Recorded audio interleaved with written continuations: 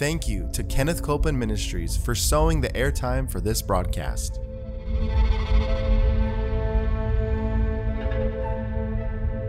There's enough power in every sick room and in every hospital room to raise up that sick one. That may be describing you. You may be in a sick room. You may be in a hospital room. And I want to remind you, power is present. That power is there to do a work. Believe in what's present, not trying to get something, but notice that He's already made it yours. It's present right where you're at. Say, I receive that power. I receive that power. I receive it right now. I receive it right now. From the top of my head. From the top of my head. The soles of my feet. The soles of my feet.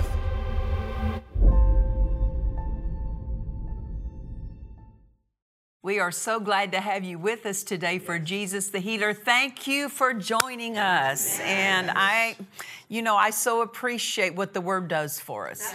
And so we bring our faith, and I know you bring your faith to the Word that you hear today, because we're purposing to hear so that we can be doers. Thank God for the hearing. That's where faith begins. Faith comes by hearing, and hearing by the Word of God, but we're not leaving it with the hearing. We're turning the hearing into doing. Amen. And so release your faith today in what you hear, and get a notepad, get a pen, pencil, or some kind of device. Follow along with us and take note of what God says, and get your Bible. Amen. We've been looking at two words called hold fast, because this is a very present or pertinent truth to the spirit of faith, is that we must learn how to hold fast. What do I mean by that? Well, let's find out what the Word says about it. Hebrews chapter 4 and verse 14.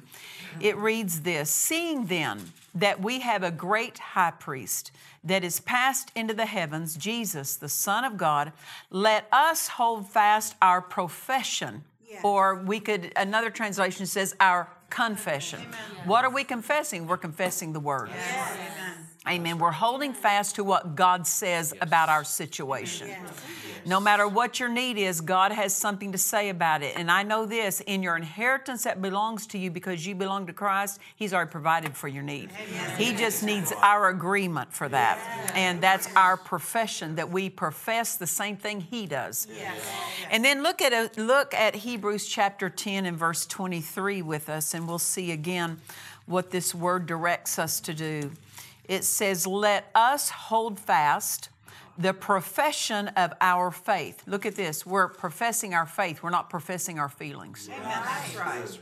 We're not professing fear. Yes. We're not professing worries. And we're not professing worries someone else projected upon us. Right? Because people can talk what they think into you, and then it can become part of your thinking or part of your saying. What profession are we to have? The profession of faith. Yes. Amen. Why? Because God can get involved in that. Jesus is the high priest of the profession of our faith. He can't be the high priest of the profession of worry, of fear. Amen. So let us hold fast the profession of faith. That shows us right there in this instruction to hold fast, or this command to hold fast. It shows us something's going to try to get us off of it. Something's going to try to rob our confession or profession of faith out of our mouth, trying to sway us off of what God says. So He's warning us really that there's an enemy trying to get you off of that. That's right. But how do we overcome that? We hold fast. Yes. Let us hold fast the profession of our faith without wavering. Yes. Without wavering. Yes. That means we're not fluctuating on what we believe or what we say. Right. Amen. And we can do that. Why? Because the next phrase tells us, for He is faithful that promised. That when we hold fast our profession of faith without wavering, we always know this, it always ends us up in victory, because God is faithful to fulfill the word we profess, the word we confess. Then Revelation chapter 2 and verse 25 gives us an instruction. It says, but that which you have already, hold fast till I come. That which you have already. You know what? You're already the healed. You're already the saved. You're already the redeemed. You're already the prosperous. Not because it's shown up in your life, but because Jesus has joined it to your life. You are a new creature in Christ, and you are brought into the inheritance that belongs to you because you're in Christ. You already have all those things. Now, if you will hold fast to the truth that you already have it, then it will manifest. But even after it's manifested, you hold fast. I said you hold fast. Amen. We also have to realize this, that just taking the flow of healing, for example, healing power. Anytime God deals with us, moves in our lives, He does that through our spirits. Everything, all of His dealings are spirit to spirit. God's a spirit. We are a spirit. God is going to minister His power to us through our spirit. He's going to minister answers to us through our spirit. Everything that comes from God coming into our life comes through the avenue of our spirit. The place of our spirit. So, you can know something in your spirit that hasn't shown up yet out here. When you know something in your spirit, some truth of God's Word, something God has said to you, and you grab it with your spirit, hold fast to that. If you'll hold fast to it, it will not just only be authored in your spirit, it will manifest in your finances or in your family, in your body, because it has to first dawn on your spirit. Once it does, then it will make its way into the arena. That power will flow through your spirit into that arena that has the need. And so let me give you an example of this. There was a woman who, I don't remember her condition, but she was on her deathbed, given up by doctors. And in the course of her believing God, at some point, really near the point of death, Jesus appeared in her bedroom at home. And He said these words, I am the Lord that healeth thee. Well, that's scripture, isn't it? When He said that, He was giving her something to confess. That's right. Giving her something to profess. Giving her something to hold fast to. Holding fast, you hold fast to what the Spirit prompts for you. That's right. Amen. Now, all the Word belongs to us as children of God, but the Holy Spirit will enlighten something. He'll breathe on something that will cause a particular verse to stand up on the inside of you, so to speak. When He does that, hold fast to that. Don't just grab a random verse of your choice. Pay attention to what the Spirit of God through your spirit is prompting you toward. Because He will quicken a verse to you. That's right. In the Psalms, we see in multiple places, it's in the form of a prayer that David would make, and he'd say, quicken thou me according to your word. Yes, that's right. That you quicken me according to your word. That means for Him to quicken us according to His word, that word's going to have to be quickened. Right. He quickens a word. It's like that word becomes alive to us. That's what the word quicken is. That you make me alive according to the word that's alive in me. Yes. So the Holy Spirit He will breathe on a verse or speak a verse, prompt a verse in you. It makes it alive. Now see, when Jesus stood in front of that woman, He said, I am the Lord that healeth thee. Right. So what's He doing? He's giving her the verse to hold to. When there is something quickened to you, that's what you're to hold to. That's your sign. Hold to it. Yes. This is how I've gotten to the other side of every single thing that I've been opposed in. God would always give me by His Spirit something to hold to. He would bring a verse to me, bring a testimony, bring something to me that holds the truth of His Word. And I've had this to where it's not necessarily a scripture, but it's a truth of a scripture. That's good. Now, what I mean by that is one time I was going down the road in my car, And up out of my spirit came these words, and I just said it out loud. It bypassed my mind. My mind had nothing to do with it. It just came up out of my spirit, and I spoke it out. And it was this phrase: just because you can still see the Egyptians doesn't mean you're back in Egypt. Oh, that's good. Very good. Well, what's that mean? You've been delivered. And I don't care what you see that tries to follow you Right. Yeah. into your life as a new creature in Christ. You don't belong to the old man anymore. You don't belong to that old anymore. You've been delivered. The Word tells us He has translated us out of the kingdom of darkness into the kingdom of His dear Son. He's delivered us out of the kingdom of darkness, translated us into the kingdom of His dear Son. You see? So I don't care that symptoms that are of the old kingdom, the former kingdom we belong to, we don't belong to that kingdom anymore. So just because those symptoms show up doesn't mean I'm back in that kingdom. Just because symptoms show back up doesn't mean that I'm back in sickness. So the Spirit of God said those words to me: just because you can still see the Egyptians doesn't mean you're back in Egypt. Now notice this, that's not a scripture per se, but it's a truth. Yes. The truth of the Word would back that up. So it wasn't long after that, maybe a week later, that an attack came. And when that attack came, the Holy Ghost had already given me my answer to hold fast. And in the face of that attack, I said, just because I can still see the Egyptians doesn't mean I'm back in Egypt. Just because I can still feel that test, just because I can still feel those symptoms does not mean I'm back in that sickness. I'm not back in it. I'm not back in it. I'm not going back.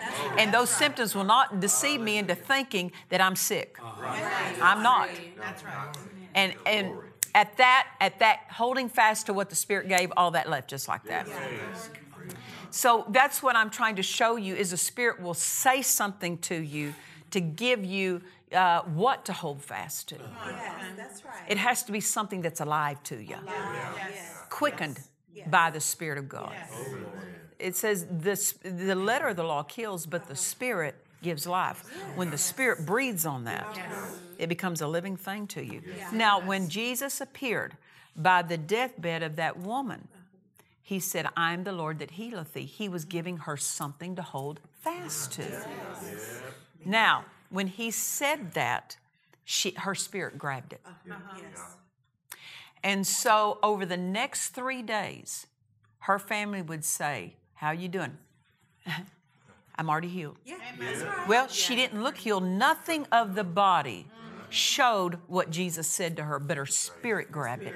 Why? Because, see, God deals with you through your spirit. If your spirit will grab it and then hold fast to what He says, it will manifest in this natural realm. But you got to hold fast. It's not enough that He said it. You have to hold fast to what He said. So over the next 3 days, no symptoms changed, but see, her spirit grabbed it. She grabbed it and she held fast. And she for the next 3 days, thank you, Jesus, that I am the healed. And she's not saying it out of wishing or hoping. She's saying it because He gave her something to hold fast to. That's true. After 3 days, every symptom left, she was raised up. But it wouldn't have happened that way if she hadn't held fast. It's not enough that Jesus said it. She had to hold fast. She held fast to what was in her spirit. She didn't hold fast to what was in her body. That's right. Amen. So there's a difference. So to hold fast, you're holding fast to what has dawned on your spirit, what your heart has grabbed hold of. And if you'll hold fast, everything of your flesh, your finances, and out here will change to come into line with what you're holding fast to. But it has to dawn on your spirit first. Amen. Now, I want you to go with me to Hebrews chapter 3. Hebrews chapter 3. And let's read a couple of verses here. It gives us further instruction of this holding fast. This skill of holding. It's a spiritual skill. Yes, it is. Come on. Hebrews chapter 3 and verse 5, it reads, And Moses verily was faithful in all his house as a servant for a testimony of those things which were to be spoken after. Now look at verse 6.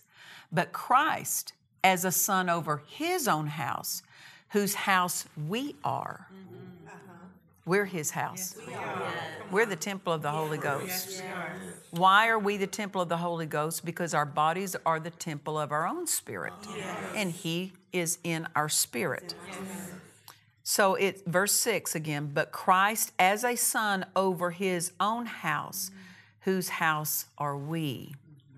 If we hold fast the confidence, look at this, and the rejoicing of the hope firm unto the end. We could say this, rejoicing helps us hold fast. He's telling us what those who are holding fast are doing. They're rejoicing. They're rejoicing over that word they're holding to. They're rejoicing in thanksgiving and in gratitude. If we're holding fast, we're rejoicing. If we're not rejoicing, we're not yet holding fast. We're not holding fast until we're rejoicing. Some may be saying like words, but if there's no joy in them, if there's no assurance, I'm confident. Let's read that 6th verse again. But Christ as a son over his own house, whose house we are. Look at it. If we hold fast the confidence. What's that? The faith. We're holding fast to our profession of faith and hold fast the rejoicing of the hope firm unto the end. Like I said, if you will keep rejoicing, it will keep you from letting go. That's true. Rejoicing tightens your hold of faith. Every time you rejoice, that hand of faith gets firmer on what you're holding. That verse, that truth, that revelation. You say, thank God I am the healed. Thank God I am the healed. When you do that, it puts a firmer assurance in you. Amen. I want to tell you a testimony that will depict this truth of holding fast is connected to our rejoicing. There was a medical doctor. I would say this would have happened either in the 60s or 70s, but I remember as a baby Christian hearing his testimony on television. He was at some kind of an event, someone's home. It was on a second story. He was on the balcony of a second-story house. It was a party. There, people gathered together, and somehow he fell over the railing of the second-story balcony to the ground. I don't know if the railing broke or he lost his footing or something, but he ended up falling from that second-story balcony to the ground. It caused devastating damage to his body. I don't know if it killed him. I don't remember the details of that. But he was at death's door. I don't know if he was killed and then brought back to life or he was just ended up at the verge of death.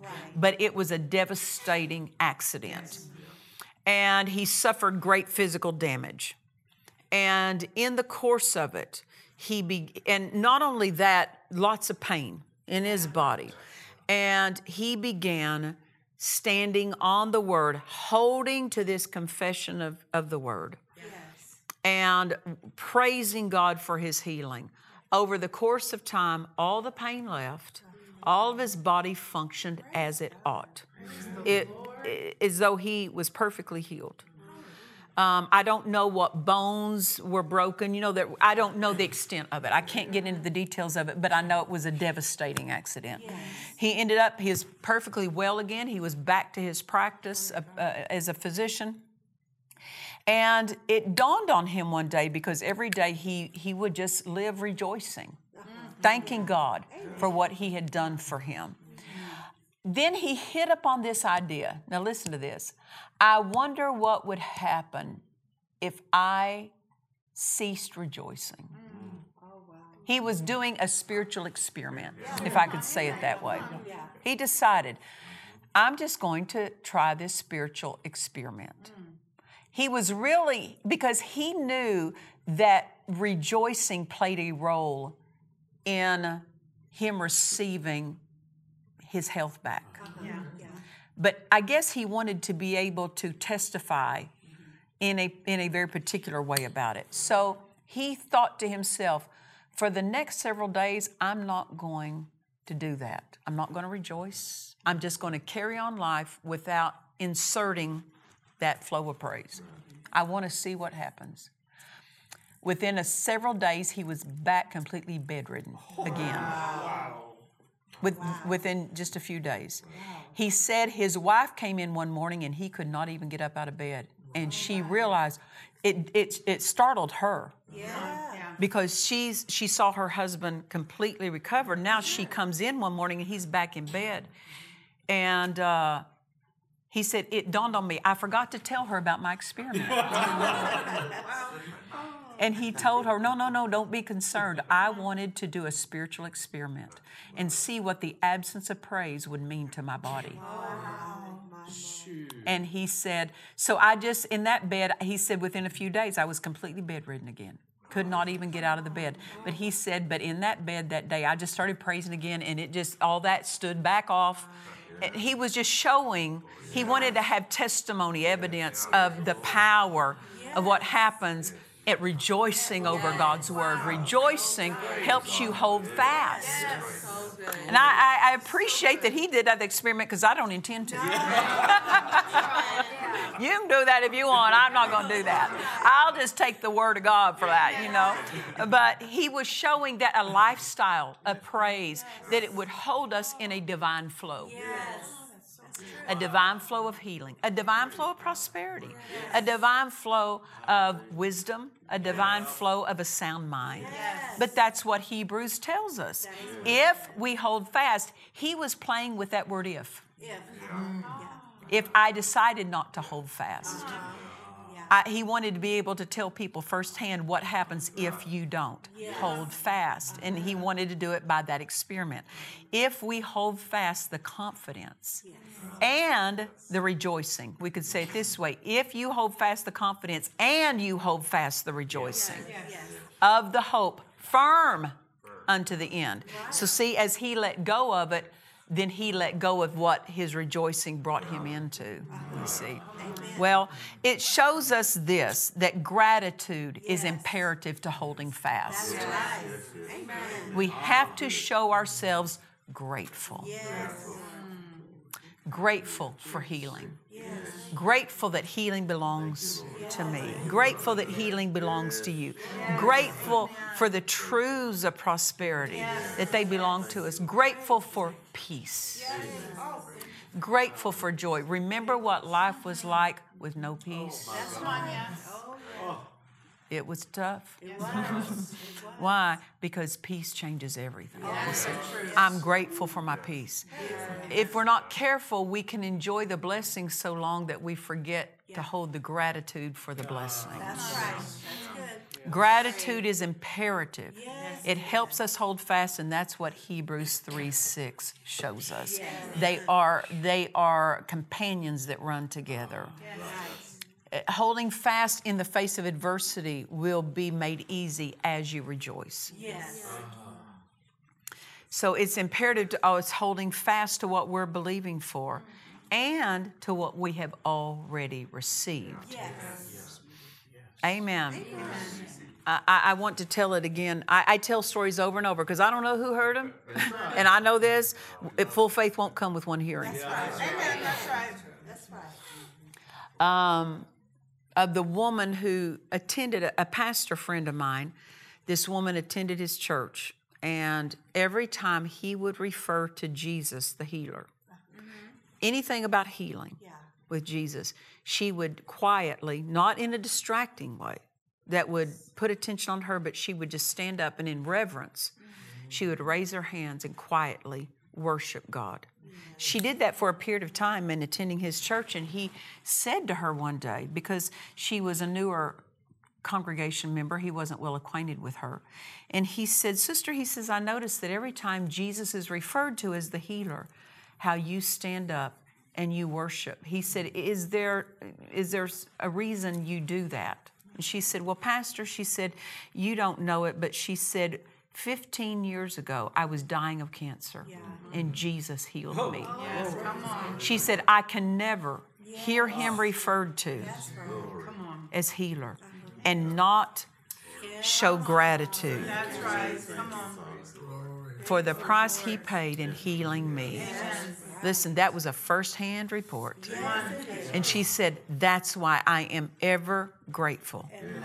No wonder 15 years she had gone by without the return of the cancer. Gratitude held her in a holding fast to her miracle. Because everything you receive from God, the devil is busy trying to steal it from you. Gratitude helps keep your miracle from being stolen from you. That's true. Amen. What you're grateful for, you won't lose. That's right. What we forget to be grateful about, we're not watchful over, and the enemy will seek to steal it from us. Could I say this? Be grateful for every single aspect of your life. Grateful to belong to Him. Grateful for all the blessings He's made yours. But what about this? Grateful for your local church. Grateful to be part of the body of Christ. Grateful to have a pastor. Amen. Grateful to have a church family that loves what you love and honors what you honor. What about this?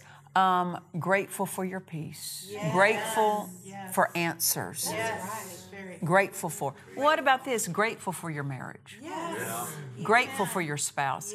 The gratitude for your home, your marriage, and your spouse will hold it in place.